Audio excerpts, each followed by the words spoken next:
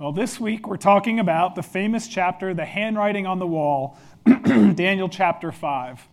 So you all know that Napoleon Bonaparte was known as one of the greatest battlefield generals of history. After taking power in 1799, he quickly won a bunch of battles in Europe, and that gave him control over most of Europe. But Napoleon turned out to be a fool. His appetite for conquest was insatiable. His ego was enormous, and his prior victories caused him to overestimate his own abilities and underestimate the abilities of his enemies. So with Europe in his hands and with no more enemies to conquer, he, in June of 1812, turned his sights east and raised a massive army of 450,000 troops, and he invaded Russia.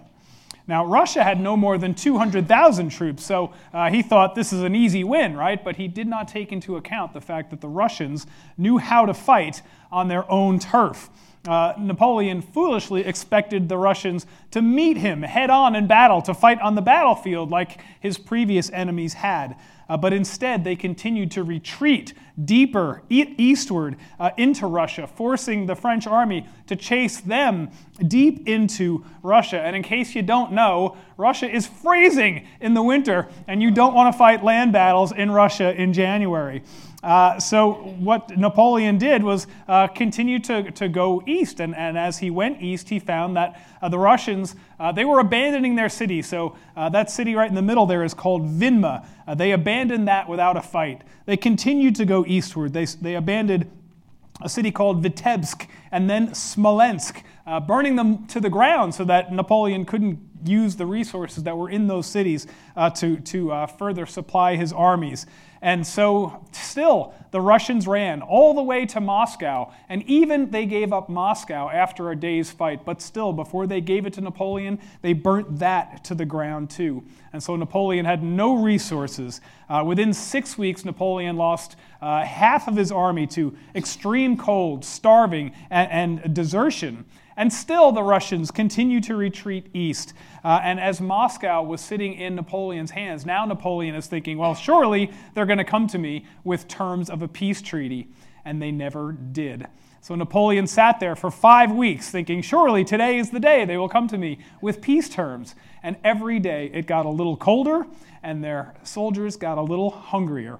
And finally, Napoleon realized his fatal flaw and said, I got to get out of here before it's way too late. And so he and his armies beat it back to Paris, narrowly escaping death of his entire army, but he lost his reputation for invincibility. Well, the dictionary definition of a fool is someone who acts unwisely, someone who lacks proper judgment or prudence. And by that definition, Napoleon was a fool for relying solely on the size of his army compared to Russia, the Russian army, and without taking into account all the other factors that you have to take into account when you're going to fight a war. So Napoleon was a fool by history's standards. Another one of history's great fools was the Babylonian king Belshazzar. This is Nebuchadnezzar's grandson. The year is now 539 BC, and the Persian army was on the move. They had defeated almost the entire Babylonian Empire with only the city of Babylon left to conquer. And so enemy soldiers are camped outside the city gates of Babylon, and Belshazzar knew that they were there, and yet foolishly and arrogantly he thought the city of Babylon was safe because of its what he thought were impregnable walls of defense. Last week, I told you about the height of these walls and the width of these walls and how they surrounded the entire city. And so Belshazzar, rather than mustering troops to defend the city, he relied on its walls for protection. And instead of drawing up battle plans, Belshazzar threw a blasphemous and sacrilegious feast as these armies are camped outside. So Belshazzar's pride was misplaced in the security of his walls, and that was his undoing, that and the fact that it was time, God's time, for judgment on Babylon. So I want us to reorient ourselves to the book of Daniel a little bit because, as I told you, Daniel is not necessarily written in chronological order. And so it does some bouncing around after the first 4 chapters. So this is the list of the chapters chronologically speaking. We've been through chapters 1 through 3, 605 to 602. We've been through chapter 4, which happened about 570. Now we're into chapter 5, which happens even after chapters 7 and 8, and we're in 539 BC. So this is about 21 years after the events we read about last week, the dream of the tree that got cut down. Now, King Nebuchadnezzar died in 562 BC, so now we're several years after Nebuchadnezzar's death. And as we come to Daniel chapter 5, in the bottom right corner, you'll see there on that slide that Belshazzar is now on the throne. Belshazzar came to power after several kings before him. Nebuchadnezzar had another son, Evil-Merodach. He reigned for 2 years. Then his daughter married a guy by the name of Neriglissar, and he reigned for 6 years. Then his son reigned for a year. Then Nabonidus reigned for about 25 years or so. And then his son Belshazzar reigned co-regent, they call it. He was co-king with his father Nabonidus for a bit of time. By the way, Belshazzar and Nabonidus, their identity is confirmed in historical records from archaeology. I will talk later about this cylinder called the Cyrus cylinder, which has their names written on it that was found written at the time of these events. So these are actual historical figures. We don't have to worry about the Bible making up stories. So again, the year is 539. This is a very consequential year in world history, and especially for Babylon and for Medo-Persia. Now, remember that God has promised judgment, right? Remember in the book of Habakkuk, Habakkuk complains to the Lord. He says to the Lord in chapter 1, verse 6, he says, Lord, how long are you going to let these Israelites ignore your law, live immorally, and just generally not pay attention to what you want? And in chapter 1, verse 6, God says, I am raising up the Babylonians, that ruthless and impetuous people who sweep across the whole earth to seize dwellings not their own. Before your eyes I will repay Babylon and all who live in Babylonia for all the wrong they have done in Zion. So in one verse, God answers Habakkuk, I'm going to raise up the Babylonians. Habakkuk's like, what? The Babylonians are the most wicked people on earth. You're going to use them to judge us? And then in the same verse, God says, yes, but I will then judge the Babylonians. And so Habakkuk is stunned, and yet he accepts God's message at the end of the book. In Jeremiah, Jeremiah also predicts the coming judgment of the Babylonians. In verse 51-24, God said, before your eyes I will repay Babylon and all who live in Babylonia for all the wrong they have done in Zion, declares the Lord. And in Jeremiah 50, verses 1 through 3, God said, this is the word the Lord spoke through Jeremiah the prophet concerning Babylon and the land of the Babylonians. Announce and proclaim among the nations, lift up a banner and proclaim it. Keep nothing back, but say Babylon will be captured. Bel will be put to shame. Marduk filled with terror. Her images will be put to shame and her idols filled with terror. A nation from the north will attack her and lay waste her land, and no one will live in it. Both people and animals will flee away. So here we are. We're on the precipice of the fulfillment of these prophecies that Habakkuk and Jeremiah prophesied. So God fulfilled these prophecies against Babylon. Judgment Day was October 12th, 539 BC, and the occasion for God's judgment was this party, this feast that Belshazzar threw. And so what we'll see today is that there is a limit to God's patience, right? God is patient and he's forbearing, but there is a limit to God's patience. God does not suffer fools forever, and he certainly will not share his glory with pagan gods. And furthermore, everyone will face God's judgment. And so you and I better not make the same prideful mistakes that Belshazzar made by relying on anything other than the one true God to save us.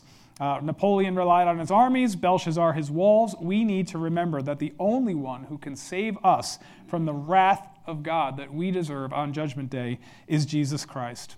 So let's read about this party, and then we'll talk about it. Belshazzar's bash. King Belshazzar gave a great banquet for 1,000 of his nobles and drank wine with them. While Belshazzar was drinking his wine, he gave orders to bring in the gold and silver goblets that Nebuchadnezzar his father had taken from the temple in Jerusalem, so that the king and his nobles, his wives, his concubines might drink from them. So they brought in the gold goblets that had been taken from the temple of God in Jerusalem, and the king and his nobles and his wives and his concubines drank from them, and as they drank the wine, they praised the gods of gold and silver, of bronze, iron, wood, and stone. So on the evening of October 12th, 539 BC, King Belshazzar did what many of the ancient Near Eastern kings did. Remember the party that the king threw in the book of Esther, right? That lasted 6 months for all of his friends, his nobles. So what they're trying to do is to display a massive wealth and generosity and gain the favor of the people. And imagine just the resources that would be required to wine and dine 1,000 nobles. And then verses 2 and 3 say that the wives and the concubines were also there. So this is quite a large party. Just historically speaking, there are a couple of historians, Xenophon and Herodotus, who also confirm that this party actually happened. And another historical source is this, called the Nabonidus Chronicle, which is now on display at the British Museum in London. It records some of Nabonidus's exploits. Beginning in 556 BC, it's like a historical chronicle written in real time as the events were happening during Nabonidus's reign. And Nabonidus confirms that Persia had conquered all of Babylon and Belshazzar's father in a battle called the Battle of Opis. Now, the Battle of Opis happened just 50 miles north of Babylon. So you see the fulfillment of the prophecy of Jeremiah. He said, I will bring an army from the north, and this is exactly where this army came from, 50 miles from Babylon itself. Persia had defeated all the Babylonian Empire except for the city. So if you're Belshazzar and you have the Persian army camped outside the wall and you know that all of Babylon is lost except for the city itself, why would you throw a massive feast like this? Why would you do such a thing? Well, some scholars suggest that he was doing it to encourage the people and to boost morale. I don't know how that would have boosted morale, but that's one way to look at it. Or perhaps after Nabonidus, his father's defeat at the Battle of Opis, maybe he was proclaiming that he was now king and throwing a party to celebrate that he was now the king of Babylon. Or maybe he was observing some regular pagan feast that we're not aware of. But whatever the reason, it sure seems like a foolish thing to do, to be throwing a party with the enemy camped outside your gate. But nevertheless, after they are full of wine, Belshazzar orders that all the gold goblets that were in storage that Nebuchadnezzar had taken from the temple in Israel years ago, he had them brought out so that they could take part in this worship service to the pagan gods. And so they all drank toasts to their pagan gods using the goblets that were meant for God's glory in Israel's temple. Now, Nebuchadnezzar held these goblets as trophies of war, apparently, but he never used them. God allowed Nebuchadnezzar to take those goblets, but God will not be mocked. And so this blasphemy was the last straw of Belshazzar and the Babylonian kingdom. Now, scholars suggest that this feast was Belshazzar's way of showing that, even though the enemy was camped outside the gate, our walls will protect us, and I, the great King Belshazzar, I will protect you. But how foolish, right? How foolish to rely on walls. Belshazzar defied the wisdom that his grandfather Nebuchadnezzar had gained, and he relied on his gods and his walls to protect him. And later, Daniel accused Belshazzar of deliberate defiance of the God of Israel. Well, the party had been in full rage, but now it comes to a screeching halt. This thing is over as a hand begins to write on the wall. Let's look at verses 5 through 9. Suddenly, the fingers of a human hand appeared and wrote on the plaster of the wall near the lampstand in the royal palace. And the king watched the hand as it wrote. His face turned pale, and he was so frightened that his legs became weak and his knees were knocking. The king summoned the enchanters, the astrologers, and diviners.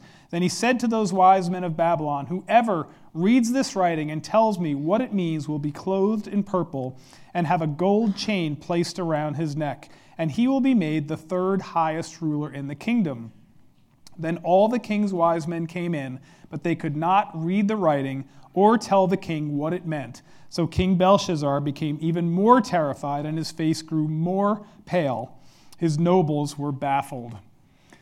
Well, there was an archaeologist by the name of Robert Koldewey who excavated the palace of Babylon in 1899, and he found a room in this palace that was 170 feet by 56 feet with a very large wall that was covered in white gypsum. And he thought that this might be the very room where this handwriting on the wall took place, which would be quite amazing, right? So even though the Persian army outside the city walls didn't scare Belshazzar, well, the supernatural hand that wrote on the walls, that terrified him, right? And caused his knees to knock. So just imagine this. A hand starts to write on the wall out of nowhere. The party's over. Of course his knees became weak. Of course his face became pale. It sounds like a horror movie. And Belshazzar calls in all his nobles and it says, "If anybody can interpret this for me, I will make you the third person in the kingdom behind his father Nabonidus and himself." And so he calls in these prophets. Now, I don't know about you, and I don't know about Belshazzar, but wouldn't you be sick to death of these prophets and these wise men and these diviners by now? He continues to call them in. Nebuchadnezzar continued to call them in. These guys know nothing. They can't help him at all. None of his prophets can. So Belshazzar is at a loss of what to do. But thankfully, the queen mother still lived in the palace, and so Belshazzar consults with her when she hears news of what was going on in the party that was being thrown. So let's look at how Daniel was summoned in verses 10 to 16. The queen, hearing the voices of the king and his nobles, came into the banquet hall. "May the king live forever," she said. "Don't be alarmed. Don't look so pale. There is a man in your kingdom who has the spirit of the holy gods in him. In the time of your father, he was found to have insight and intelligence and wisdom like that of the gods. Your father, King Nebuchadnezzar, appointed him chief of the magicians, enchanters, astrologers, and diviners. He did this because Daniel, whom the king called Belteshazzar, was found to have a keen mind and knowledge and understanding, and also the ability to interpret dreams, explain riddles, and solve difficult problems. Call for Daniel, and he will tell you what the writing means." So Daniel was brought before the king, and the king said to him, "Are you Daniel, one of the exiles my father the king brought from Judah?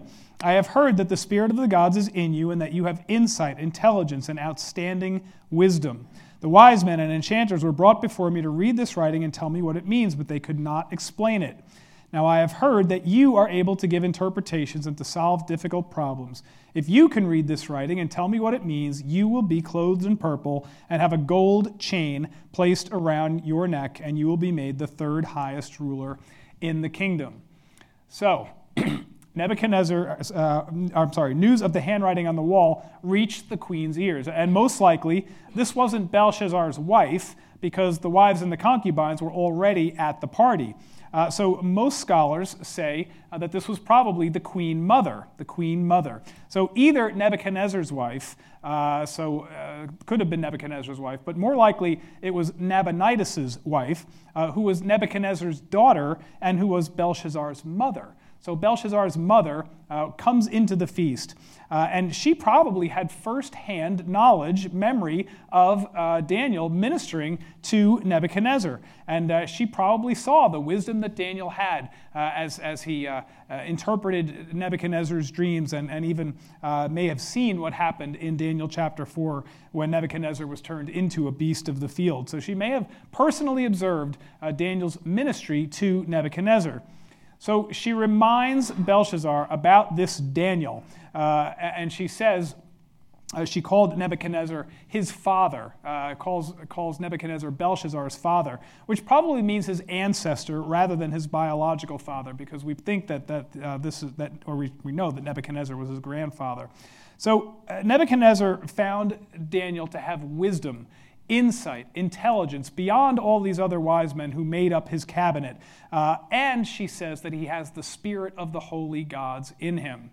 Now, I find this interesting because you would think that Nebuchadnezzar's daughter, if Nebuchadnezzar had this life-changing salvation experience that we talked about last week, she might have a testimony that says, he knows the one and only true God. So why doesn't the daughter have the same testimony that the father did, right? Well, some of you may be able to tell the same story, right? You're brothers and sisters in Christ, and you love the Lord, and yet maybe you have a son or a daughter who doesn't believe, right? It doesn't necessarily happen that your children believe just because you do. And that may be the case here. Maybe his daughter just didn't have ears to hear, but she still recognized Daniel as one who could interpret visions. So she tells Belshazzar to call Daniel to the court for translation. And when Daniel was brought in, Belshazzar promises the same things that he would have given to his own nobles. You'll be third in the kingdom, you'll get the gold robe, the purple robe, the gold chain, all of those things. Well, Daniel was always respectful of Nebuchadnezzar, right? Whenever he was in his presence, he spoke respectfully to him, but Daniel had no tolerance for Belshazzar. So let's take a look at how Daniel reprimanded Belshazzar for his foolishness in verses 17 to 24. Then Daniel answered the king, "You may keep your gifts for yourself and give your rewards to someone else. Nevertheless, I will read the writing for the king and tell him what it means. Your Majesty, the Most High God gave your father Nebuchadnezzar sovereignty and greatness and glory and splendor. Because of the high position he gave him, all the nations and peoples of every language dreaded and feared him. Those who he wanted to put to death, he put to death. Those who he wanted to spare, he spared. Those he wanted to promote, he promoted. And those he wanted to humble, he humbled. But when his heart became arrogant and hardened with pride, he was deposed from his royal throne and stripped of his glory. He was driven away from people and given the mind of an animal. He lived with the wild donkeys and ate grass like the ox, and his body was drenched with the dew of heaven until he acknowledged that the Most High God is sovereign over all kingdoms of the earth and sets over them anyone he wishes. But you, Belshazzar, his son, have not humbled yourself, though you knew all of this. Instead, you have set yourself up against the Lord of heaven. You had the goblets from his temple brought to you. You and your nobles and your wives and your concubines drank from them. You praised the God of silver and gold, of bronze, iron, wood, and stone, which cannot see or hear or understand. But you did not honor the God who holds in his hand your life and all your ways. Therefore, he sent the hand that wrote the inscription." Well, you can imagine Belshazzar's heart beating pretty hard at this point in time, right? By 539 BC, where we are in the story now, Daniel is in his 80s, right? A man full of years, a man full of wisdom. He had lived through 6 Babylonian kings now. And after Nebuchadnezzar's death in 562, he had been watching the kingdom of Babylon slowly deteriorate as these other kings tried to follow in Nebuchadnezzar's footsteps. But they were just not made of the same stuff as Nebuchadnezzar, and they couldn't hold it together. It continued to become looser and become harder to hold that kingdom together. And the last of these kings was King Belshazzar, who was a fool in Daniel's eyes. Now, sometimes the job of a preacher is to confront people with their foolishness and their sin, right? That's what a preacher has to do sometimes. And here's Daniel confronting somebody with the power of life and death over him and tells it to him as straight as he possibly can, even though he risked his life. He says, "You are foolish, King Belshazzar." He rebuked him because though King Belshazzar had knowledge, that knowledge never became wisdom. And there's a big difference between knowledge and wisdom. Belshazzar knew everything that had happened in the kingdom before, according to verse 22, but a wise man learns from other people's mistakes, and Belshazzar never did that. So here Daniel gives this brief biography of Nebuchadnezzar's life, paying particular attention to Daniel chapter 4 when he was turned into a beast of the field because of his arrogance and pride until he repented and acknowledged the one true God who is ruler over all. And Nebuchadnezzar learned his lesson, right? He looked up to the heavens. God restored everything to him. So once he was a proud and arrogant king. Now he praised God, and so God gave it all back to him. And as I said last week, I believe Nebuchadnezzar truly had a saving experience with the God of heaven. And now, a couple of generations later, here's Belshazzar, his grandson, who ignores knowledge, ignores wisdom, and look what's about to happen to him. One of the reasons that you and I read the Bible and pray is because we want to gain wisdom, right? That's one of the reasons we do it. Solomon treasured wisdom more than gold or anything else in the whole world. He told his son in the early chapters of Proverbs, you go get this. No matter what it costs you, gain wisdom. And wisdom can help us avoid many of the pitfalls of life. And so I'm sure you've noticed that sometimes people are willing to learn from the wisdom that you have, right? And they'll take your advice. Other times, people need to learn it themselves, right? They don't want to hear your advice. They have to walk right into the same pitfalls that you've warned them against and learn it for themselves. So wisdom takes a lifetime to gain, but if we're willing to listen to the advice and hear about people who have gone before us and the things that they have gone through, we can become a little wiser every single day. And so the lesson here is not to ever let an experience, whether it's your experience or someone else's, go to waste. There is great value in the mistakes that we've made if we're willing to share them. So we need to share our mistakes with our children and with our grandchildren so that they can learn from them and not repeat the same mistakes that we've made. Now, we don't do this oftentimes because we want to hold ourselves up high. We want to look good. We don't want people to know that we've made mistakes, which of course is a farce. We've all made mistakes. Why not let other people learn from them? So we want to talk about the mistakes we've made, and especially if there happens to be generational sin in our families, that's something that we ought to raise as well. Hiding that is a huge mistake. Israel's generational sin was idolatry, right? They continued to praise these foreign gods, and that's why God allowed them to be exiled to Babylon in the first place. Babylon's generational sins were pagan worship and practice, and Nebuchadnezzar's family's generational sins were pride and arrogance in this amazing city that they had built. And you know from Exodus chapter 20 that God promised to visit the iniquity of the father on the sons to the third and fourth generation. And this is not necessarily punishment for the son, to the son for the father's misdeeds, but the truth that the sons naturally repeat the deeds of their fathers unless the curse is broken. So, though Exodus 20 is a warning for Israel, we know that the nature of sin, no matter who is committing it, is that it's going to affect future generations until it's broken. And Nebuchadnezzar seemingly broke the curse. He seemingly accepted the Lord as Savior. But somehow his descendants did not have his faith. And so God brought judgment on Babylon for its sins. Now, when we sin, we could blame generational curses for our own sin. But it's not right to do that, right? We are all responsible for our own sin. But the power of generational sin is very strong, isn't it? Sins like racism, alcoholism, spousal abuse, child abuse, and the greatest sin of all, rejecting Jesus as Lord and Savior, are often passed down from father to son. Fathers do, sons see, and they repeat the actions of their fathers. And so there is only one power in the world strong enough to break generational sin, and he's Jesus Christ.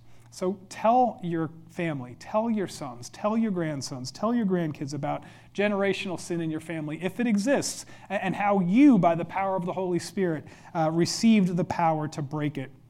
And spend time in prayer trying to learn what it is that God wants to teach you in the mistakes that you've made, or maybe in the mistakes that you're watching somebody else make and how God is disciplining that person. God doesn't waste anything, not suffering, not discipline, not your hardship, nothing.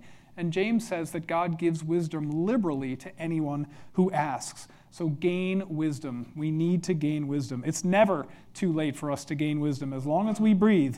But it was too late for Belshazzar. And Daniel knew it, which was why he told Belshazzar, keep your gifts. Keep your gifts. I don't need them. In a few hours, they weren't going to be his to give away anyway. So let's look how Daniel interprets now the prophecy. This is the inscription that was written. Mene, Mene, Tekel, Parsin. Here is what these words mean. Mene. God has numbered the days of your reign and brought it to an end. Tekel, you have been weighed on the scales and found wanting. Peres, your kingdom is divided and given to the Medes and Persians. Then, at Belshazzar's command, Daniel was clothed in purple, a gold chain placed around his neck, and he was proclaimed the third highest ruler in the kingdom. That very night, Belshazzar, king of the Babylonians, was slain, and Darius the Mede took over the kingdom at the age of 62. So, Mene means numbered, and it's said twice in this particular passage. Tekel means weighed. Parsin or Paris means divided. So the message literally says numbered, weighed, and divided. So Mene is written twice to emphasize that this is God's judgment and it's not going to be reversed. Now, it's possible that these wise men and astrologers might have been able to read the words and not be able to interpret what they meant. That's possible. But Daniel interpreted the meaning, and I imagine that Belshazzar's blood ran cold when he heard God's judgment on him and on the kingdom. You have been found wanting. This very night your kingdom is taken from you. Now, it's obvious that Belshazzar believed Daniel, or else he would not have been afraid, but I'm sure Belshazzar wondered, how is this possible? Look at these impossible walls that I have. You can't climb these. You can't go through these walls. How could I possibly lose this kingdom? So the Persians, though, had a strategy that Belshazzar had not even considered. Instead of climbing over the walls or trying to knock down the walls, the Persian army diverted the Euphrates River, and they were able to make that river run somewhere else until the land was dry. And so they didn't go over the walls, and they didn't go through the walls. They went under the walls. And that is a strategy that Belshazzar certainly never considered. So they took the city without a fight. They killed Belshazzar, and Darius the Mede became king. Babylon fell just as the prophets Jeremiah, Habakkuk, and Daniel predicted. The historians Herodotus and Xenophon both confirm that this is exactly how Babylon was taken, without a fight. And the Cyrus Cylinder, which I mentioned earlier, which was written shortly after 539 BC, also records that Babylon was taken without battle and that its citizens received Cyrus warmly. So isn't that amazing? Just in one night, the second phase of the times of the Gentiles, the kingdom of the silver chest and arms of Nebuchadnezzar's dream statue from Daniel 2 was fulfilled because of Belshazzar's pride and his misplaced reliance in his walls and in his gods. So let's close with a few applications as we consider this amazing story. The first thing I'd like us to consider is that the wise man trusts God only. Psalm 20, verse 7 says, "Some boast in chariots, and some boast in their horses, but we will boast in the name of the Lord our God." So Napoleon was a fool for trying to take Russia, boasting in the size of his army rather than considering other factors. And Belshazzar was a fool for trusting in his walls. He just didn't figure that there might be another way for his kingdom to be taken. So anything that we trust in, we have to recognize that that thing is temporary, whatever it is. Beauty, money, health, houses, physical strength, intelligence, family, all these things can be lost, and they all will be lost sooner or later. Some of the people in Florida lost everything they owned this week as a result of this hurricane. And so God, though, even though we might lose everything, God remains forever. And so we would be fools to trust in anything other than God. Anything other than God is simply a house built on sand and not built on rock. So the wise person trusts in God only. Secondly, we should have a humble attitude. This is what Nebuchadnezzar learned that Belshazzar never did. God exalts the humble and he humbles the proud. Nebuchadnezzar humbled himself before the one true God, and God gave him back his kingdom and his glory. And God loves to be generous to his people as long as we acknowledge his right to rule over us. Belshazzar never did that, and in one night he lost everything. His kingdom was given to others, just as Daniel predicted. And so you and I may not have physical kingdoms like a Babylon to rule over, right? But we do have a way of making little kingdoms over our little lives, right? We can do that. And we can become comfortable and sometimes even secure in material things. And if we're really going far, we might start to boast in these things as though we acquire them for ourselves and as though God didn't give us whatever it is that we have. And so when we act as though we have earned these things rather than acknowledging that they're gifts from God, God has many ways to discipline us and even take away our little kingdoms that we've built for ourselves if we don't acknowledge his right to rule. So if we're generous and we're humble, God honors that. So hold everything loosely. Acknowledge that it's all God's anyway, and give back to him liberally. Have a humble attitude. That will enable us to do these things. A third thing is to model Jesus' life. You know, if anyone ever had the right to be proud, it sure wasn't Belshazzar, right? It was Jesus. He's the Son of God. He comes down from heaven. God becomes a man, lives a perfect life, dies on the cross for our sins, and is raised from the dead so that he might purchase our salvation. He could have asserted his rights anywhere along the way and stopped the entire process, but Jesus never did that. He taught humility and wisdom. He spent 3 years with his apostles doing that, proclaiming himself to be the Messiah. And then these apostles watched as he voluntarily gives himself into the hands of wicked men and goes to the cross to die for our sins. And these apostles were really slow to get it. They couldn't figure out how their Messiah could die. But eventually, after he rose from the dead and they received the Holy Spirit, they understood that Jesus didn't come to overthrow Rome. He came to buy their salvation. And then their whole worldview changed when they finally understood the gospel. Jesus died for our sins and rose from the dead. He didn't come to conquer Rome and set up a new Jerusalem. He didn't come to be served, but to serve and to give his life as a ransom for many. And because of that, as we model Christ's life, our life is not about accumulating wealth or status or position. It's about receiving Jesus Christ as Lord and Savior, the only one who can save us from the wrath of God that we so deserve. And then life is about being a humble servant of the Lord, modeling his life by worshiping God and serving others. The apostles modeled their lives after his, and we ought to too. So model Jesus' life, and if you haven't, receive Jesus as Lord and Savior. Judgment Day is coming, all right? Judgment Day is coming. It comes for everyone. Napoleon had his Waterloo. Belshazzar had his Babylon. The world boasts in a great many things, but one thing the whole world has in common is that everyone is going to stand before the Lord one day. Our judgment day comes when we stand before the Lord and we give an account of what we have believed and whether we have trusted in the Lord Jesus as our Savior. And when we stand before him, he's not going to ask us about the possessions we have accumulated. He's not going to ask about the good deeds we've done. He's going to ask, have you received me as Lord and Savior? It's a simple question with eternal consequences, and one that I have to ask you. Have you trusted in Jesus for your salvation?